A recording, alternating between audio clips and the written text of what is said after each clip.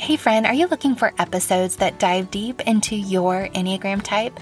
Or are you searching for faith-based insights that transform your life?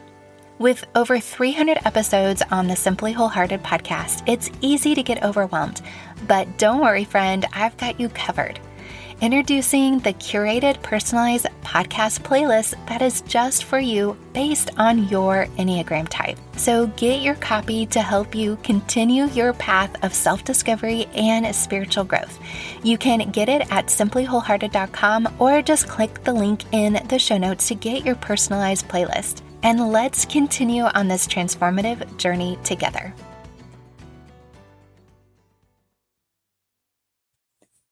Today, I am sharing a conversation with my longtime friend, Glenn Packiam, and by a long time ago, I mean over 20 years ago, which is super fun to say, but also is a little bit startling. Now, if you haven't had the opportunity to hear Glenn preach or teach before, I'm so thrilled that I get to be the one to introduce you. Glenn is an Enneagram 3 Wing 2 husband, dad, and the lead pastor of Rock Harbor Church. And since he's the author of The Intentional Year, I thought it'd be great to have him talk about the topic of right. Also, way back in the day, Glenn's wife, Holly, was on the podcast as well. It was episode 30. So if you want to hear Holly Packiam talk about the gift of story, that link is going to be there in the show notes. I can't wait for you to learn in this replay of the conversation with Glenn, again on this topic of writing as a spiritual discipline. And if you've been around here a while, you know I love the journaling rhythm and how I love to use it in communication with the Lord. So I'm excited to sit with you and have this conversation with you once again. Hello, and welcome to the Simply Wholehearted podcast. I'm your host, Amy Wicks, your wholehearted living coach. And I'm so glad that you stopped by to spend some time with me. Are you curious about the Enneagram? Do you want to learn biblical truths? And have you wondered if there are life rhythms that will help you thrive? Well, friend, then you are in the right place. For 6 years, this podcast is focused on sharing conversations with my friends about life, business, motherhood, faith, and all things Enneagram from a Christian perspective. I truly understand what it's like to juggle everything as a wife, mom to 3 teenagers, a pup, and all while building a growing business. And friend, I haven't always done things with clarity, peace, or joy. But still, the Lord has taken my brokenhearted pieces and healed them so I can live with wholehearted rhythms to provide women like you with a step-by-step process so you can get free of anxiety, shame, and frustrations that might be holding you back from thriving. I pray that the Lord speaks to you as you listen today and that you would invite your friends and family to join the fun conversations. Are you ready to laugh a little and learn a whole lot? Alrighty, let's get to the conversation. Okay, there's so much, but I would love to know, because we haven't gotten to explore this together, Enneagram types. Tell me a little bit about your journey there. What's your experience been? How has it maybe edified your spiritual life and marriage and parenthood? Yeah, I have found that it's helpful to name my motivation. So in so much as it's a tool of self-discovery and of naming some of our motivations and becoming aware of some of our drivers and fears and dark sides and desires, it's been really helpful.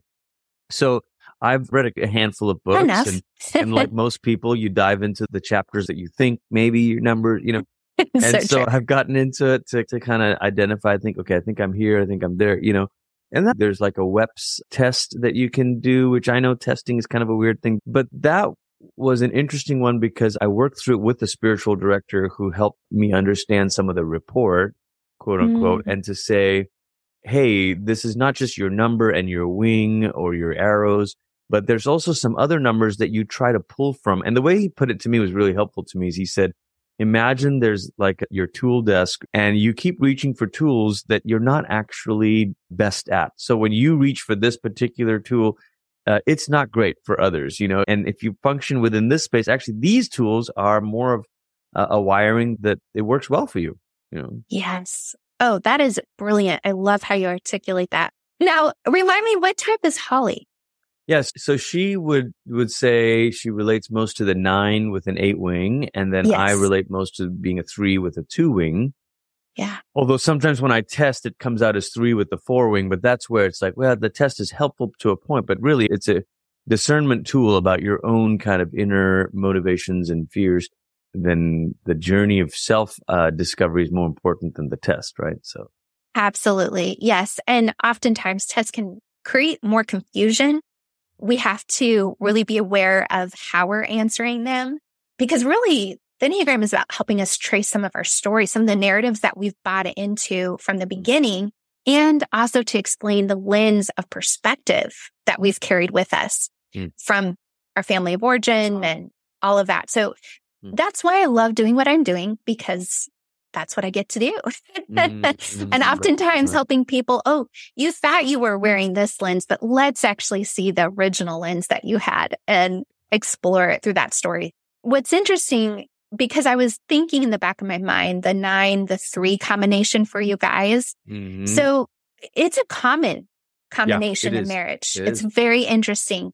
And I love the beauty of it. And we'll go into even maybe how it's impacted your journey of writing a book together.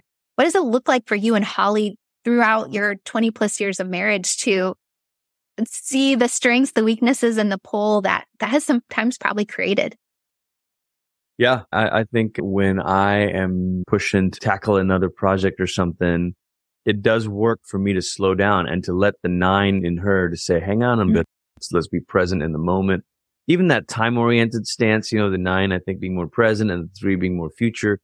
I'm very much like, what's next? And she's like, let's stay right here.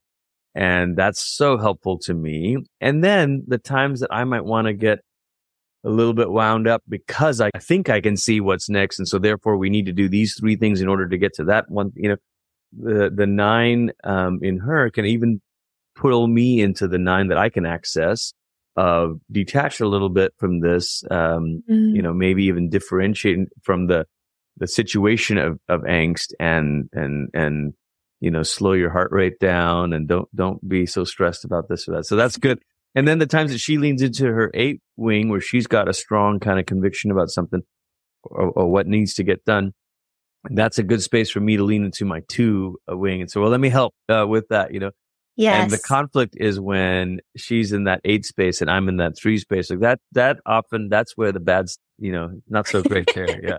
Or at least when you're not quite on the same page yet, when you are bringing in the different opinions with that strength. Yeah. but that 8 and 3 can actually work good in like when we made the move to California, she was like driven and made it happen, like the packing up the house stuff. And I was doing some other parts of the process. So that was like, okay, we're in sync here and this is fun. I love it. It's so good. I think it's just so fun to hear stories about how this plays out and understanding the uniqueness of who we're partnered and paired with in life. And what does that look like to both thrive and also navigate some of those obstacles that, it happens in all relationships. Well, every year with Simply Wholehearted, I've engaged the community in this idea of 3 weeks to New Year. What does it look like to just go back to the basic rhythms, spiritual rhythms that help us set and orient ourselves in a way that brings more helpful ideas to our minds, sustainable habits, and really gives opportunity to us to hear from the Lord of what does He have for us in this year ahead. And so those pillars with the Wholehearted Rhythms have been Word, getting in the Word of God, worshiping. You know a lot about that. That's actually how our paths first crossed. You were the worship singer, songwriter, and all that. Look at you now. And now writing. Writing has been not only a spiritual discipline, I think probably for the both of us, but it's also been a critical piece of what it is that you're doing with ministry. So writing is twofold. Writing is also declaring. It represents a reflection and processing. It also is about declaring what is ahead or making plans or how to get clear and intentional. And writing is also just a way to speak to the future, right? To get out words that we hope would bless and benefit others. So writing is multifaceted. It's not one-dimensional by any stretch. So I'm just curious for you, what does a writing rhythm look like for you, and how has it shaped you over the years? Well, first of all, Amy, I love that the way you're describing that, like those practices to enter into the new year, because that's very much, it resonates with what we were trying to do with the Intentional Year book. This, phase one, kind of reflect back on the past season, the past year, using a tool like the prayer of examine, and then waiting on the Lord, listening for a word or a phrase for this season or this year, which doesn't have to be spooky or magical, but just some sense, some nudge, some direction, some fruit of the Spirit that and then taking an inventory of 5 kind of areas of your life: prayer, rest, renewal, relationships, and work. Mm-hmm. And then identifying spiritual practices that you can build into a rhythm and then eventually put in your calendar that reinforces kind of desires in those 5 areas. But, very often there's 1 or 2 practices that actually speak to all of those areas or several of those areas at the same time. And when you mention writing, writing is such an interesting thing because people think, well, is that just, for authors or whatever? But I think there's something in the way that we are made that when you actually start to write, you unlock something in your brain. And I don't know all the science of this. I'm sure there's studies that have been done about this where we don't quite know what we think or what we feel. And then we start writing and these words begin to create order out of chaos. And it's something like that Genesis 1 thing where the earth was formless and void and then God spoke. And so words bring order out of chaos. And yes, some people are verbal processors, and that's great too. But I wonder if for all of us, some process of writing is a way of bringing order out of the chaos of our lives and starting to say, this is what's going on. In any case, that's my experience. So writing in a journal, physically, pen and paper, is an amazing way of kind of saying, I think this is what I'm feeling. This is what I'm sensing from the Lord. And then there's other tools we can talk about later with Evernote and all that, where I'm jotting down ideas and fragments and paragraphs that later on become more of a public writing for someone else's sake, as opposed to the writing for my own sake. This so well said, of course, in a way of like, hey, this is an invitation to bring some, maybe a little bit more sanity and clarity to your life even. And absolutely, I would echo the sentiment. There's so many studies out there. The power of a pen to page is instrumental. And I can definitely testify to the work of it in my life. Where did this idea of finally, like what you and Holly have done for years together, come to the idea or get to that point of like, hey, maybe this is a book that could help others? It was Holly. We've done this retreat where we followed the sequence of practices for at least 12 years, right around that. And so over the course of the years, people have said to us, "Hey, tell me about this retreat that you do." And sometimes we'd post about it on Facebook or whatever. And for a few years, Holly has said, we should write a book about this. And I've been like, I don't think so. Nobody wants to know about that, or And then I thought, well, maybe, COVID happened and we're like, gosh, all of us are without rhythms right now. We're totally in disoriented space and time, disorientation with regard to space and time. And so I thought, well, maybe this is the moment. And so I had some, conversation with, actually she had some conversations with the publisher. And then I floated the idea to my agent and he was like, man, this is it. So we began just putting it out there, and we're grateful for Nav Press for believing in it. And, and it has been encouraging to hear feedback from people about this is because our hope is to make it simple and to make it clear and to guide you along the way so that a person isn't left saying, well, how do I do this? And what do I, and the truth is we've all got enough to do. And so the last thing this book is meant to be is one more thing to do or one more resolution or goal. It's not.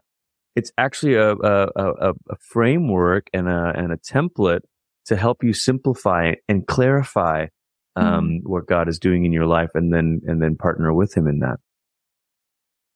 As you've written it for the idea that maybe a couple could get away and do this involved with a retreat and elements like that, which my friends have heard me say too. This is a rhythm that my husband and I have done. Honestly, it came from because my birthday's at the end of the year and I'm like, this is what I want for my birthday. That's awesome. So, and then it's, he definitely owns it as well. But do you have to be a couple to go through this book and have it work for you? No, Tell us a not at little all. bit about that. Yeah, not at all. In fact, we were very careful throughout the book to tell stories from people in various seasons, in various stations in life. And actually we know people who, even though they are married, they do a retreat like this on their own. Yes. Or do a retreat like this with friends. So I think there's many ways to do it.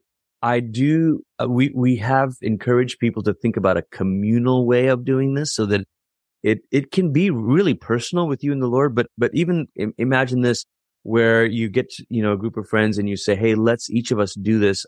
And maybe the retreat or the sequence of weekends, that you work through these exercises, maybe you're doing that on your own, but it's still a community because you can check in with each other. How was your retreat? How was your process of working through the prayer of examine? How is your rhythms of intentionality for these 5 spheres? And so you're at the very least sharing it with other people, even if you're not going on this retreat and doing these exercises with other people. So we would encourage that, but no, it's not a couples thing. Having said that, as you and Spence know, and as we have, know, there's something powerful about couples experiencing this together so that you're intentionally growing together. I mean, one of the great challenges in marriage is to, people say we grew apart. Well, you know what? Growing together has to be done purposefully. And this is one way to make sure that you're growing together. And as you mentioned, doing it communally provides the accountability. When we write things to ourselves, there's power in that, getting it again on page. But when we are sharing it with others, when we kind of add some sunlight to it and bring it out into the light of day, there's a lot of power. I think it's speaking it forth, but it's also, by bringing it to the light, helps shape, is this really what I want?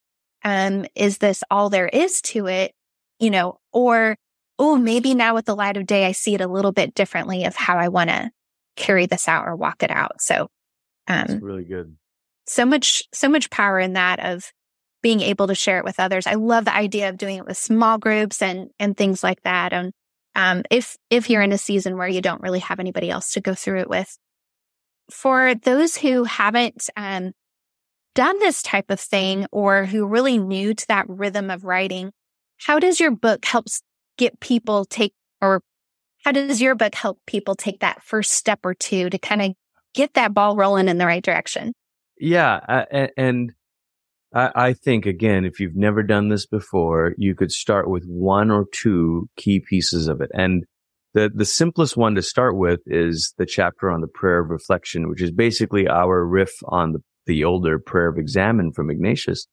And it's a few key sort of steps. Number 1, rest. So let your body and mind come to a place of rest. Number 2, begin to review and just start thinking about the previous season. Maybe a year is too much, but I know, I was just talking to some people who, when they do their review, they just use their phone and look through pictures, and that helps them review. Absolutely. It's great. Of course, the trick with that is that may only capture the high points because most of us don't take pictures when we're sad, so there's a trick there. And then thirdly, from review, you go to rejoice and you start to say, gosh, I'm just going to write down some things I just want to thank God for.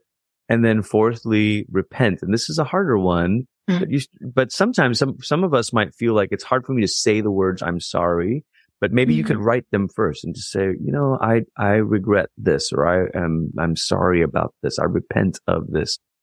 And then finally, fifthly, is to request, and that's to request kind of God's grace and strength for this new season. So that's just one piece of the book, but that may be a perfect place for someone to start because, for so many of us, Amy, we just move from one thing to the next, from one year to the next, and life is in cruise control or autopilot, or as I like to say, it's your default settings.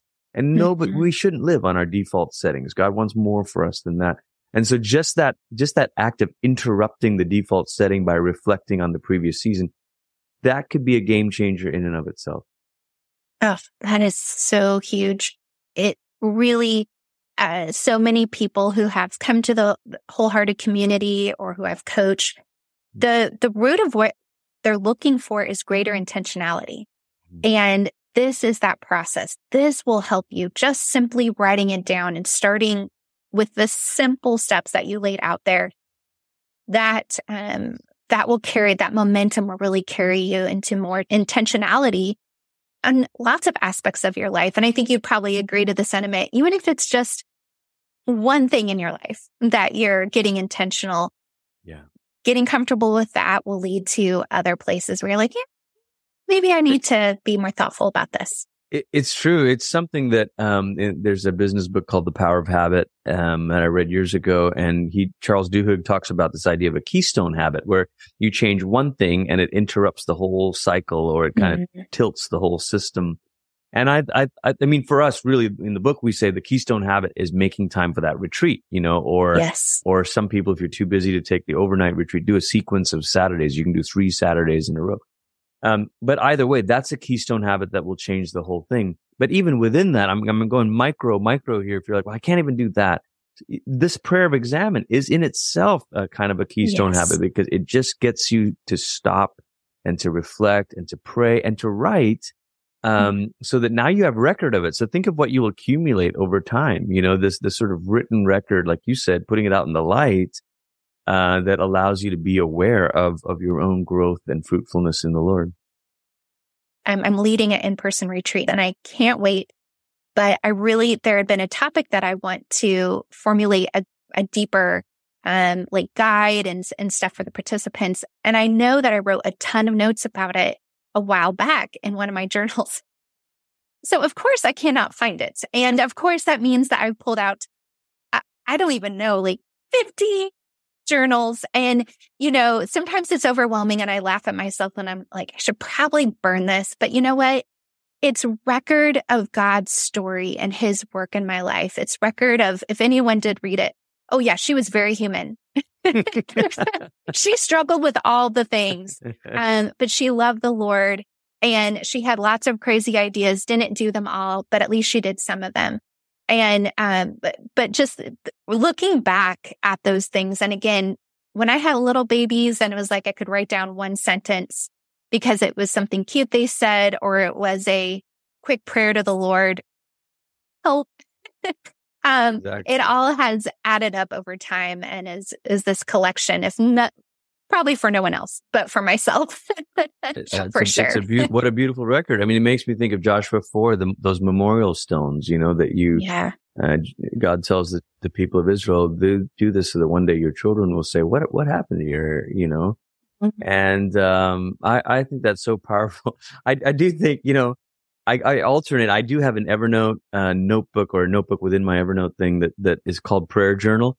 And sometimes it's so inefficient, but sometimes I'll be writing something and I'll be like, oh, actually, that's something I want to have digitally because I can search back on. So then I'll either scan the page from my journal or rewrite certain things, wise. But whatever. But I do think the pen to paper thing, there's a magic when it's a bit stream of consciousness, because you're like, I don't know. And you're just drawing stuff out and Yeah. And then the digital one is, I don't know. I don't have a good system for when to go digital and when to go analog here on this. No, the point is doing it. And I have felt, I think in the long run, just the spiritual direction that we do in particular, especially if we're writing the Word of God, or I'm writing out prayers, ideas, or maybe concepts from what I'm reading, they've actually been stored away in my brain somewhere. And they thanks to the Holy Spirit, I think they've just come out at the right time and they've been accessible when they've needed to.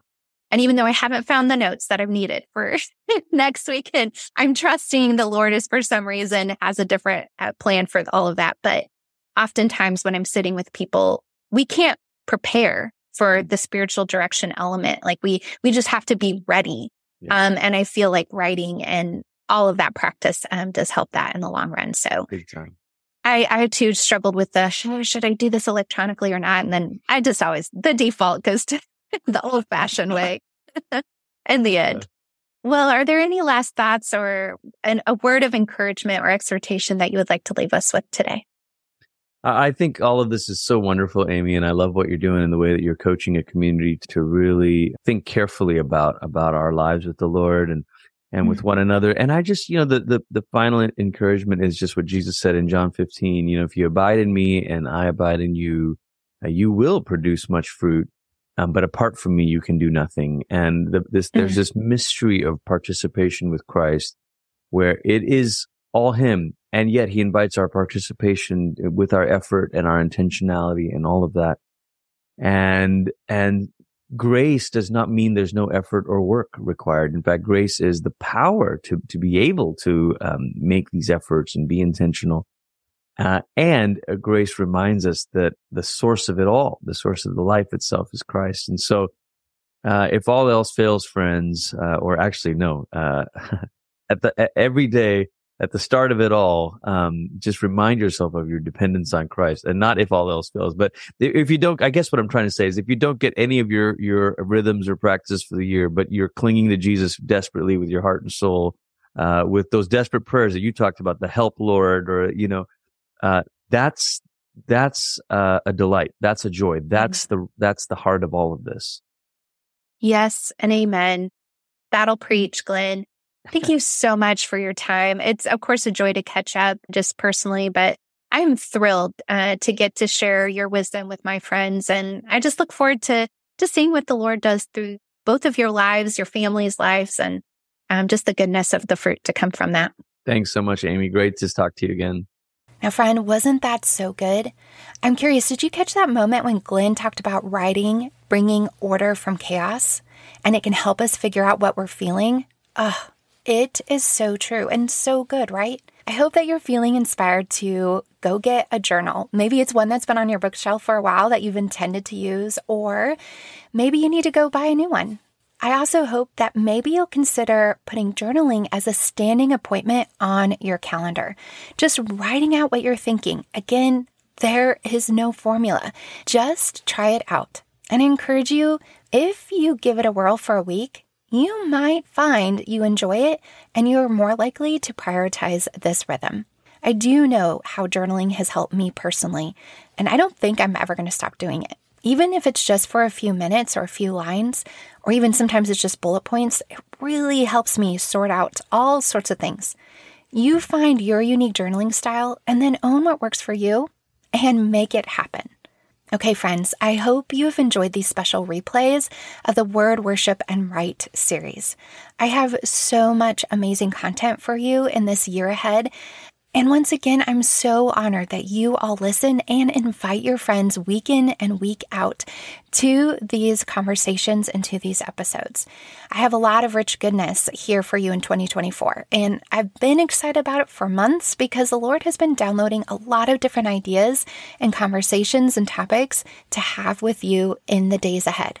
Until next time, friend, continue to pursue God's perspective, purpose, and plans for your simply wholehearted life.